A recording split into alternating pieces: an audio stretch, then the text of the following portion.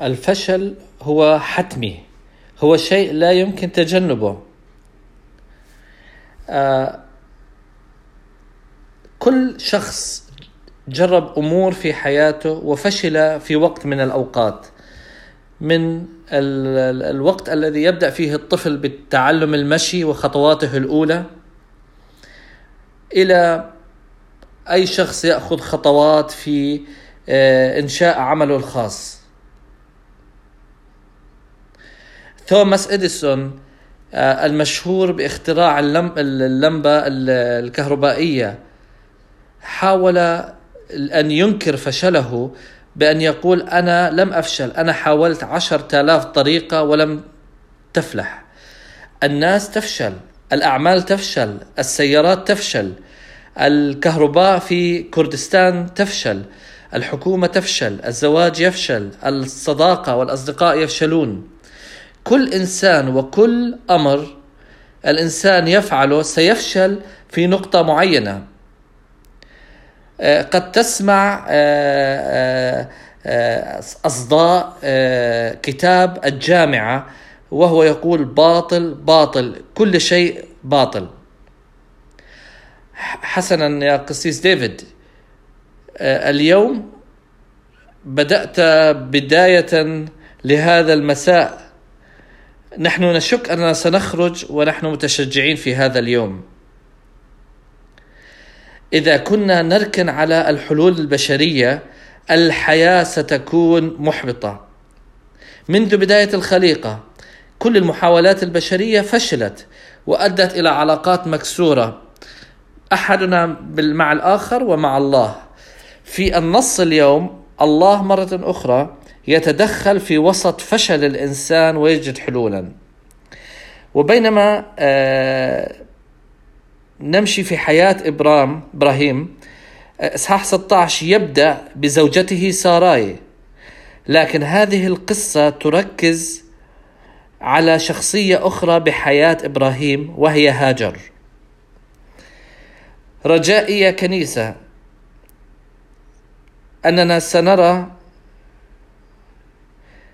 إذا نحن كنا سنتبع حلولنا البشرية، هذه الحلول ستؤدي بنا إلى الفشل وستجعل الأمور في فوضى. لكن إذا لجأنا إلى يسوع لتباع طرقه، هناك حرية وسلام، لأن خططه هي أفضل من خططنا وطرقه هي أعلى من طرقنا. هو لا يترك أولاده وحيدين، هو تدخل ليطلب ويخلص الخطاة. النقطة الأساسية في العظة اليوم أن خطة الإنسان تفشل، لكن الرب يطلب ويرى المكسور. القصة في إصحاح 16 مقسومة لحلقتين أو قسمين. القسم الأول هو خطة الإنسان،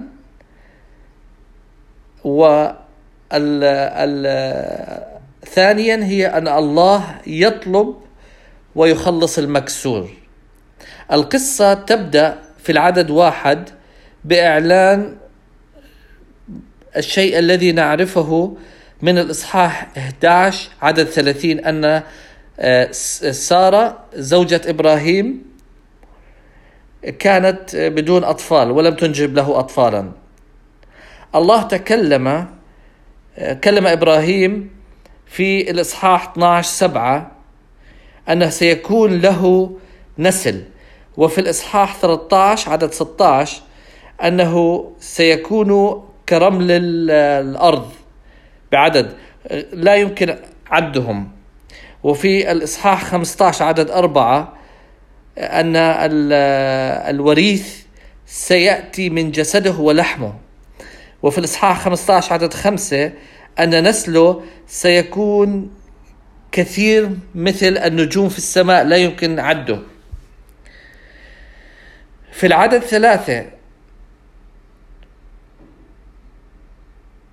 يخبرنا الكتاب أن إبرام كان في كنعان مدة 10 سنوات وعمره 85 سنة، وينتظر أن الرب يحقق وعده. لكن ساراي كانت يائسة، كانت متعبة من الانتظار، لذلك هي حبلت بخطة لتبني عائلة إبرام. هنا نبدأ في الحلقة اللي هي حلقة خطة الإنسان، أول نقطة في عظتنا. في نهاية العدد الأول نحن نحصل على قطعة من المعلومات أن كان لها جارية مصرية اسمها هاجر. الأسماء هي أمر مهم في هذا الإصحاح، وهاجر هو اسم عبري يعني الهروب، وأيضا ممكن تعني الذي تم التخلي عنه. هذا أول أمر ينبئنا بأخبار سيئة ستأتي، لكن حتى القارئ سيفهم أن هناك أمر غير صحيح بين ساراي والحل الذي أتت به. أولا، هي لامت الله على عقمها. حسب الكتاب والنص الرب لم يفتح رحمها وأغلقه، لكن نغمة كلامها في العدد 2 تحمل اتهامات أن الله لم يكن عادلا معها. ثانيا، هي قدمت حلها الخاص.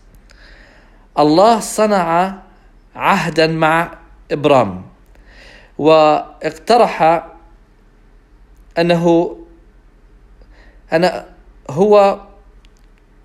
واقتراح أنه يفكر بشيء غير عادي أو فريد ليجلب النسل، لكن ساراي افترضت أن الرب لن يسمح لها بأن تحمل أطفال، لذلك هي فكرت في حل بشري تقليدي لتجلب نسلا لإبرام.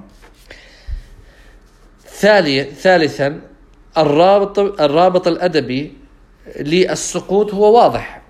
موسى كاتب تكوين يخبر القصة بطريقة توضح أو تأخذنا بشكل واضح لتكوين 3.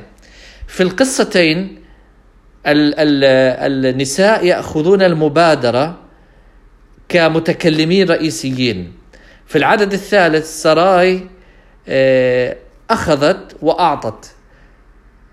هذا معناها الخطيئة التي صنعتها بهاجر ولزوجها، مثل ما حواء أخذت وأعطت الثمرة الممنوعة لآدم.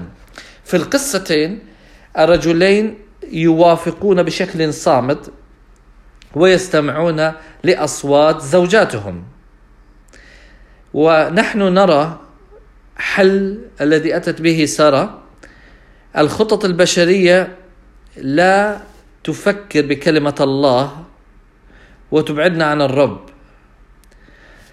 كلمة الله كانت واضحة لآدم: أنت تأكل من كل شجر الجنة ما عدا هذه الشجرة. عهد الله كان أيضا واضحا لإبرام: أنا سأعطيك نسلا من جسدك ولحمك. إعلان الله الكامل هو الآن موجود لك أيضا. وواحدة من أكثر الأمور أهمية نحن نسمعها في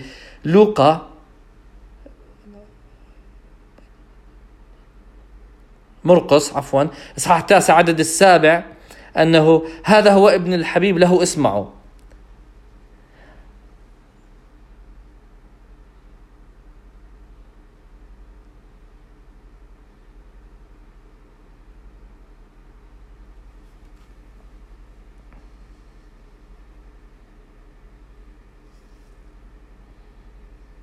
أصدقائي، لا تعتمد على خطتك البشرية والعادات الثقافية المتبعة.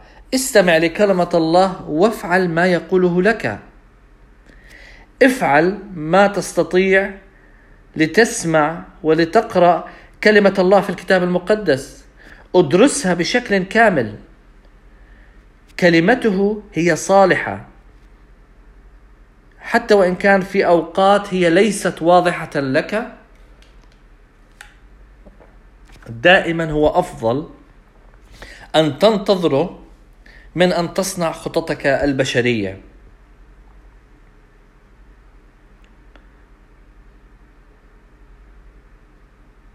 كلمة في العقم أو عدم الإنجاب. ألم سارة، أفكر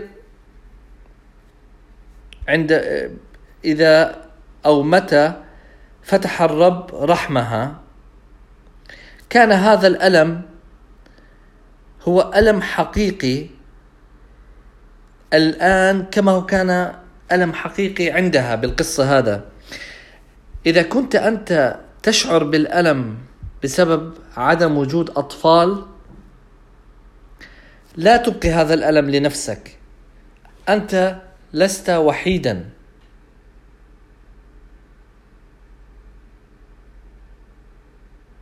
كلمة الكثير هنا سيسير معك في هذا المشوار. انضم بالصلاة معنا واطلب الرب ونعمته. والآن كلمة عن الزواج، كما مكتوب في تكوين 2 وتأكده يسوع المسيح في متى 19. الزواج هو مؤسسة مصنوعة من الله وعلاقة عهد بين الرجل والمرأة، فوجود أكثر من زوجة هي ليست طريقة الله. بعد سنوات كثيرة عشناها في الشرق الأوسط، رأينا العادات الاجتماعية التي تهدد العلاقات. واحدة من أكبر المخاوف في حياة النساء في هذه الثقافة هي فكرة الزوجة الثانية. بينما نحن في الزواج، كلمة الله في كورنثوس الثاني 6:14 تقول: لا تكون بنير مع غير المؤمن. إذا كنت مسيحيا يجب أن تتزوج شخصا مؤمنا، ليس مؤمنا بالهوية فقط، لكن شخص من يفهم كلمة الله بنفس الطريقة. كثيرون لم يكونوا صبورين بشكل كافي وتزوجوا من أشخاص غير مؤمنين. في معظم الحالات السنين التي تتبع هذه الزواج هم قد ابتعدوا بعيدا عن علاقات مثمرة مع الرب.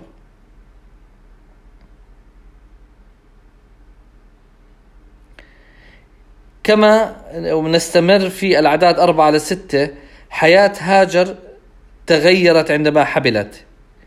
هنا مرة أخرى نرى حلول سارة البشرية تقود إلى خطيئة أكثر وإلى كسر أكثر في العلاقات البشرية. أولا هم امرأتين. هاجر احتقرت سارة،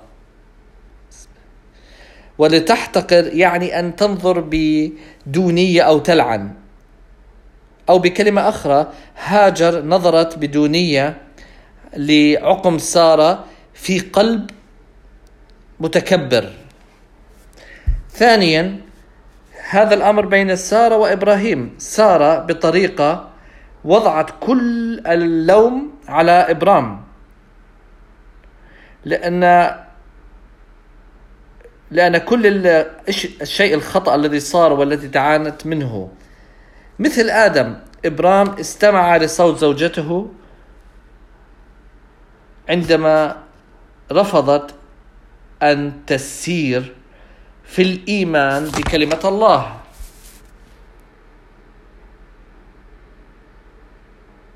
لكن أسلوب سارة كان خاطئ بالكامل. انتهى تذمرها في العدد 5 بكلمة نهائية أو تحذير نهائي، هو: ليحكم الله بيني وبينك. كما هي تقول: أنا لم أفعل خطأ، أنت فعلت كل الخطأ.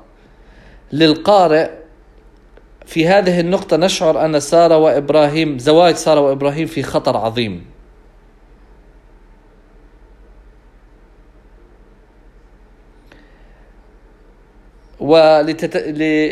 حتى إبراهيم يتجاوز غضب سارة، أبرام سلم هاجر زوجته الجديدة وهو مكتوب في العدد 6: ما هي إلا خادمة عندك وهي تحت سلطتك، افعلي بها ما تشائين.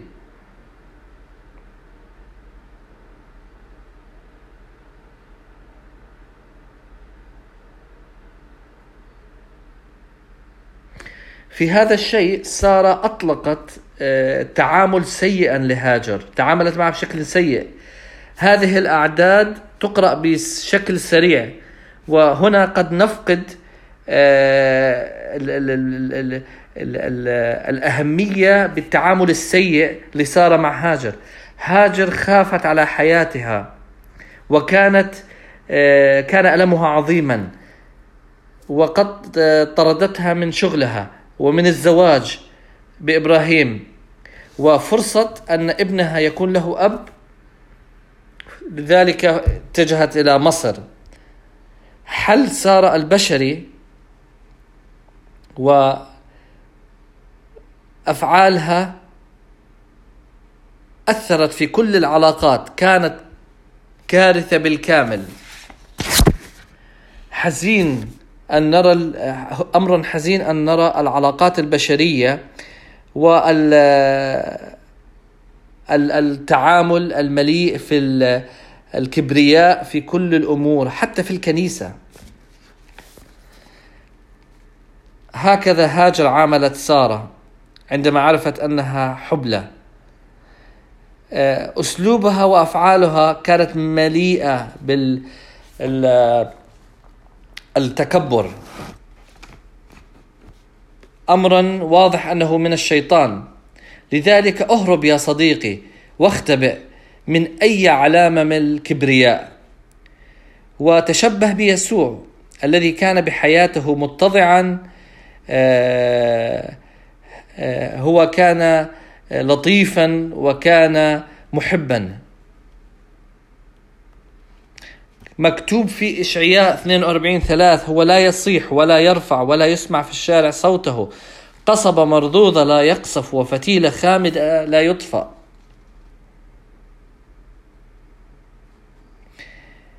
بعكس هدوء وكلمات يسوع اللطيفة، العالم يتنافس أن يكون في المرتبة الأولى، أن يكون مرتفعا، وأن يطلق أي نكتة أو يستهزئ على الأشخاص الأقل. كيف نتكلم بعضنا مع بعض هو أمر مهم، خصوصا عندما يكون هناك إساءة بيننا. أفسس 4:29 يقول: لا تخرج كلمة ردية من أفواهكم، بل كل ما كان صالحا للبنيان حسب الحاجة كي يعطى نعمة للسامعين. أيها الكنيسة، كيف نعامل أحدنا الآخر هو أمر مهم لله. الكنيسة ليست تجمعا للأشخاص الكاملين. نعم، نحن قد تم إعلان برنا من خلال أبونا السماوي، لكننا مادة يعمل عليها الله ليجعلها في القداسة أكثر. لذلك يجب أن نتوقع في وقت ما أننا سيتم إلينا الإساءة أو نسيء لآخرين، حتى في الكنيسة.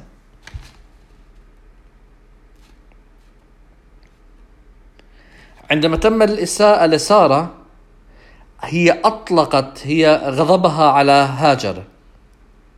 هاجر عملت أمرا سيئا، وسارة كانت مقتنعة أن هاجر تستحق هذا الغضب، لكن سارة هنا كانت تخطئ مثل إبليس، وبحسب طرق العالم ليس طرق الله.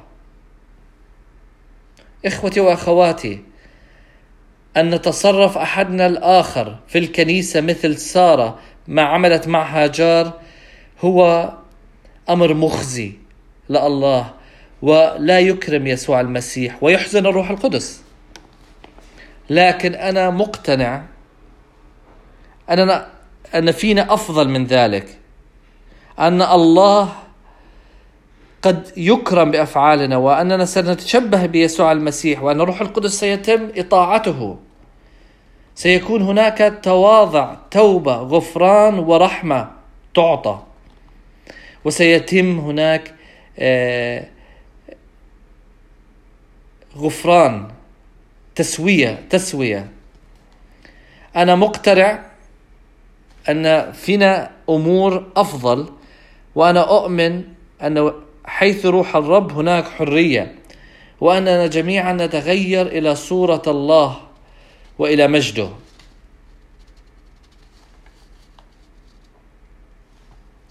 أنا أؤمن أن الله يعمل فينا. هاجرنا عبدة سارة، جارية سارة، لم تكن لها كلمة الله كمثال للمصالحة. هي لم تشعر بالأمان في بيت سارة، برغم من أنه هو بيتها أيضا. كان هناك وضع استغلالي. هي غادرت إبرام حتى برغم من أنها هي عروسه أيضا. دعونا ننتقل إلى الحلقة الثانية في هذه القصة، عندما التقت هاجار بملاك الرب. هذه هي النقطة الثانية. الرب يطلب ويرى المكسور. هاجر كانت في طريق العودة إلى مصر. العدد 7 يفتتح بملاك الرب يجد هاجر. هاجر لم تكن تبحث عن الرب، هو وجدها في الطريق إلى شور، طريق الصحراء، وهي الطريق إلى مصر. الملاك يتكلم 4 مرات. أول مرة كان هناك عدد من الأسئلة في العدد 8. هذا واضح جدا أن ملاك الرب يعرفها. هاجر، يا جارية ساراي، من أين جئت وإلى أين تمضين؟ الشخص الذي يعرف كل الأمور لا يحتاج إلى هذه المعلومات. هو يسأل هنا عن من أين جاءت وإلى أين تمضي. لكن الله ارتأى ويريد أن هاجر تفكر في هذا الأمر، مثل ما الله سأل آدم في تكوين 3: أين أنت؟ أكلت من الشجرة؟ كان الجواب معروفا لدى الله، أنه الإجابات كانت معروفة. ما هو أصلك؟ الله صنعك على صورته، أنت مصنوع لتعكس مجد وقداسة الله. أين تمضي؟ مثل ما قال مثل نسل آدم، نحن جميعا نتجه إلى الجحيم. هذه عدالة الله تتطلب هذا الأمر، لأن السابقون سمعوا لصوت البشر أكثر من استماع إلى وصايا الله، ونحن أيضا تبعنا الحلول البشرية بدلا من كلمة الله وطريقه. لكن الطريق إلى الحياة الأبدية هي مفتوحة من خلال كلمة الله. الطريق هي معلنة في كلمة الله من خلال ابنه، ابن الموعد، كما يقول يوحنا، إنجيل يوحنا 14:6.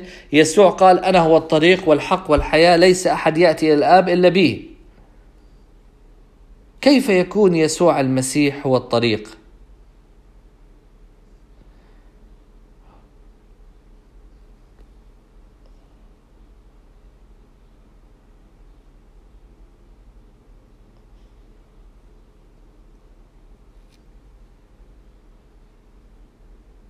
هو يسوع عاش بحياة كاملة لم نستطيعها. الخطيئة والتمرد الذي أتى من آدم كلنا شاركنا به. ليس هناك إنسان كامل، ليس ولا واحد. لذلك هو مات لأجلنا ولخلاصنا، ليأخذ غضب الله عنا بسبب الخطيئة.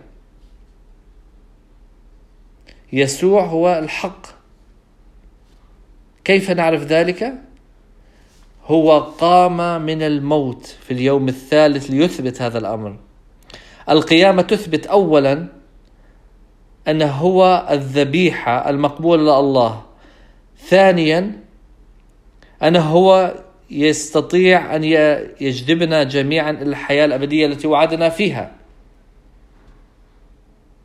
هو لا يعطينا فقط الحياة، يسوع هو الحياة، هو الحياة. الآن الأمر منوط فينا لنستجيب، لنسلك ولنمشي في طريقه. إذ تبدأ بتصديق كلمة الله أنه هو أكمل العمل على الصليب وبالقيامة. الرب يعرفك، هو يعرفك، يعرف اسمك، يعرف من أين جئت وإلى أين تمضي. هو يرى ويطلب ما هو مكسور بسبب الخطية. هل تعترف من أنت وترجع عن الطريقة التي تسلك فيها؟ بسبب خطيئتك وبالإيمان بيسوع المسيح أنت تستطيع أن تتوب عن خطيئتك وترجع له اليوم. هذا ما فعلته هاجر.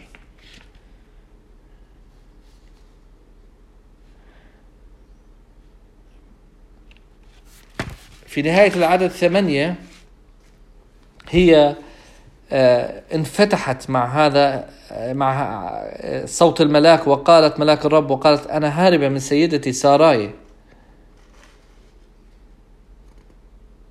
أولا ملاك يسأل، ثانيا يأمر. في العدد 9 قال الملاك عودي إلى سيدتك واخضعي لها. هذا أمر قد لا يكون مسر لهاجار أن تسمعه. هذه العلاقة كانت مسمومة. هل سمعت بعلاقة مسمومة؟ هذه واحدة منها. لم يكن هناك أي فكرة أن الله قد يجعل الأمور أفضل. هذا قد يكون أمر جيد أو سيء لك ما سأقوله. يسوع لم يعدك أن يجعل حياتك أفضل عندما تتبعه. بالعكس هو يقول كل من يريد أن يتبعني فلينكر نفسه وليحمل الصليب ويتبعني. وهو يعد بشيء أفضل، يعد بحضوره. هو يقول أنا معكم كل الأيام وإلى انقضاء الدهر. هو لن يأخذ كل الألم لكن هو سيكون معك فيه. أيها المؤمن، هل صليت أن يتغير وضعك لكن لم يتغير؟ هل تشعر بأنك عالق في علاقة مسمومة؟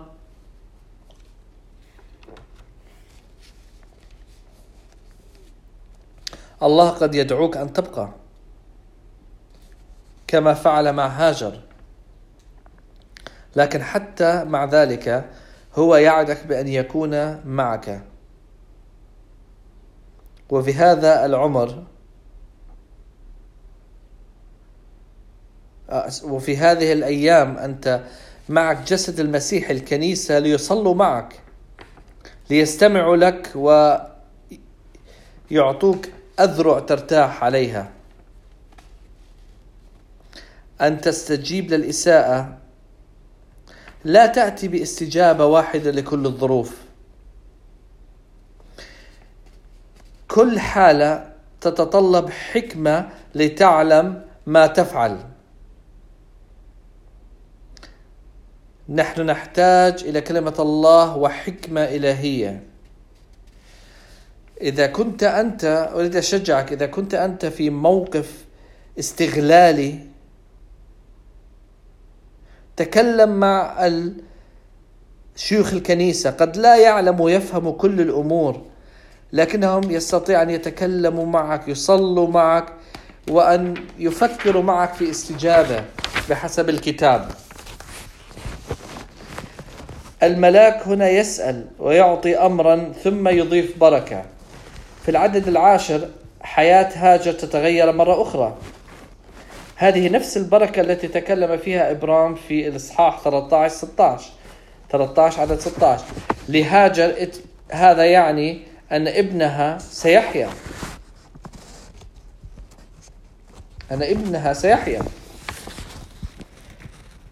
كما ابن إبراهيم الأول إسماعيل تبارك مثلما تبارك إبرام. سنرى لاحقا في تكوين أن إبرام سينحرف قليلا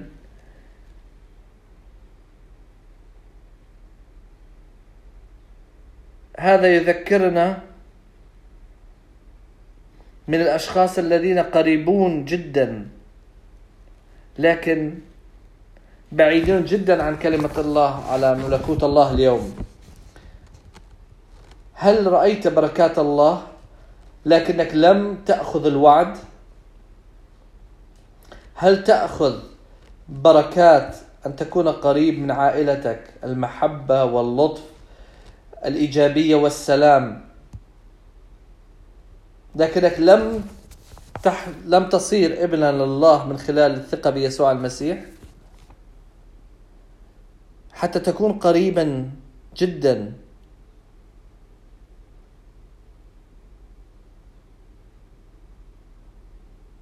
يجب أن تقدم حياتك للمسيح الذي قدم حياته لأجلك وتتبعه. يا كنيسة، بينما نشارك كلمة الله مع أبنائنا أو مع أصدقائنا،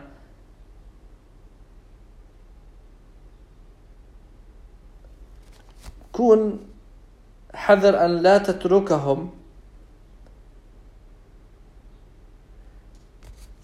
أن لا تتكلمهم عن التوبة والإيمان وأن يصيروا مسيحيين حقيقيين. ليس الهدف الأساسي هو أن تكون طائعا لوصايا الكتاب. المطلوب هو التشكيل القلبي الذي يتجاوب مع الروح القدس لكلمة الله، هو ما نصلي لأجله. أولا السؤال، ثم الوصية، البركة تم إضافتها، والآن هناك اسم. في العدد 11-12 الملاك يؤكد أن هاجر حامل، يعلن جنس الطفل ويعطيها اسم لتدعوه وأن تتوقع ما سيكونه هذا الطفل. اسم إسماعيل معناه الرب يسمع، وهذا سيكون تذكير مستمر أن الله سمع بتعاستها. كل مرة هاجر ستنادي إسماعيل إسماعيل، هذا سيكون فرصة لتتذكر أن الرب يفهم. وعند تصير الأمور صعبة، وعندما تعود هاجر إلى سارة، وعندما تجلس وحدها تغني للطفل، اسمه سيذكرها ما قال له الملاك، ويوم بيوم أن الرب سمع لألمك ولعذابك.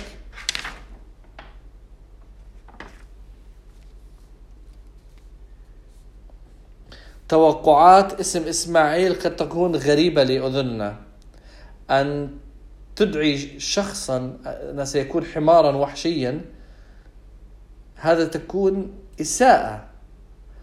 لكن لهاجر الجارية كان هذا فرحا لأذنيها، إسماعيل سيكون حرا،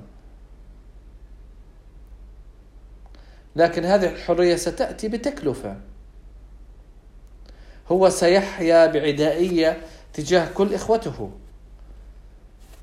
الحرية ليست سلاما. حياة هاجر كانت عبودية بدون سلام. إسماعيل أفضل نوعا ما، حرية لكن بدون سلام. لكن هذا ليس هو الرجاء الذي فقدناه في جنة عدن لآدم وحواء. موسى القارئ الأول قد اختبر العبودية بدون سلام في مصر، بحرية الله لهم في البرية كانوا أحرارا، لكن في أقل من شهر من الحرية كانوا يترجون العودة إلى مصر. الرب يجلب لك السلام والحرية من خلال عهد المحبة والوعد. هنا تلميح بهذا الرجاء الذي أتى من خلال تاريخ إسرائيل، لكن هذا الشيء تحقق في اسم يسوع عندما جاء. هو ابن الموعد.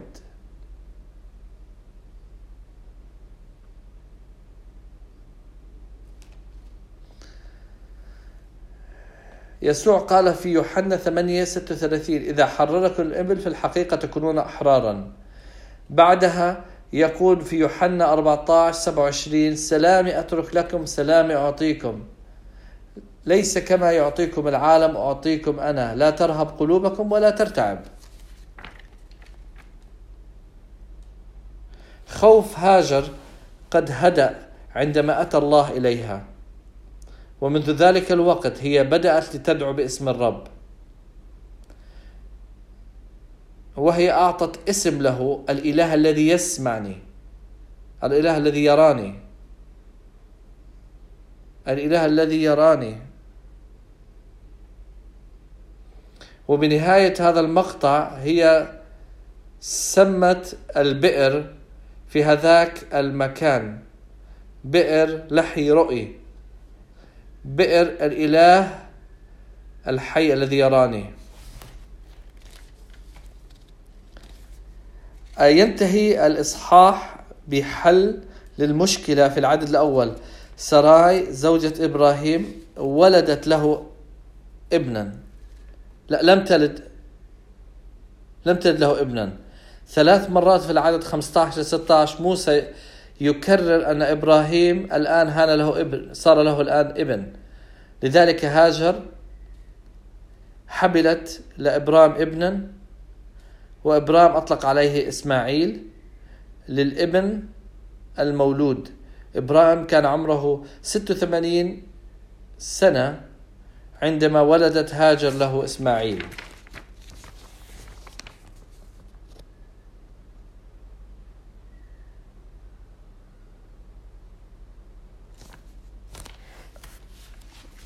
افتح على النشرة وانظر إلى الترنيمة رقم 6، ومكتوب في الترنيمة أنك تعال إلى الرب الذي ليس له أمر ليأتي إلى الرب. تعال، هو التقدمة.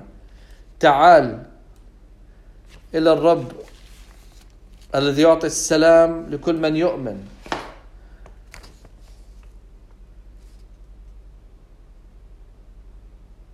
هذا هو ابن إبرام. حتى لم يكن ابنا للموعد، لكن كان ابن لساراي وجاء من حل بشري. هاجر كانت في وضع مستحيل. وهذا الحل البشري انقلب عليها وكان أصبح سبب للتوتر في العلاقات وحتى استغلال وإساءة. قد تشعر أحيانا أن لا أحد يفهمك، لا أحد يهتم، أو قد تشعر أنك أنت في وسط النزاع لكن فقط تريد حرية، سلام، أو الاثنان. لا تتبع حلول بشرية. تأمل في هذه الحقيقة التي أن الله يعلم من أنت، يعلم اسمك، معلم من أنت، يعلم من أين أنت وما مررت به.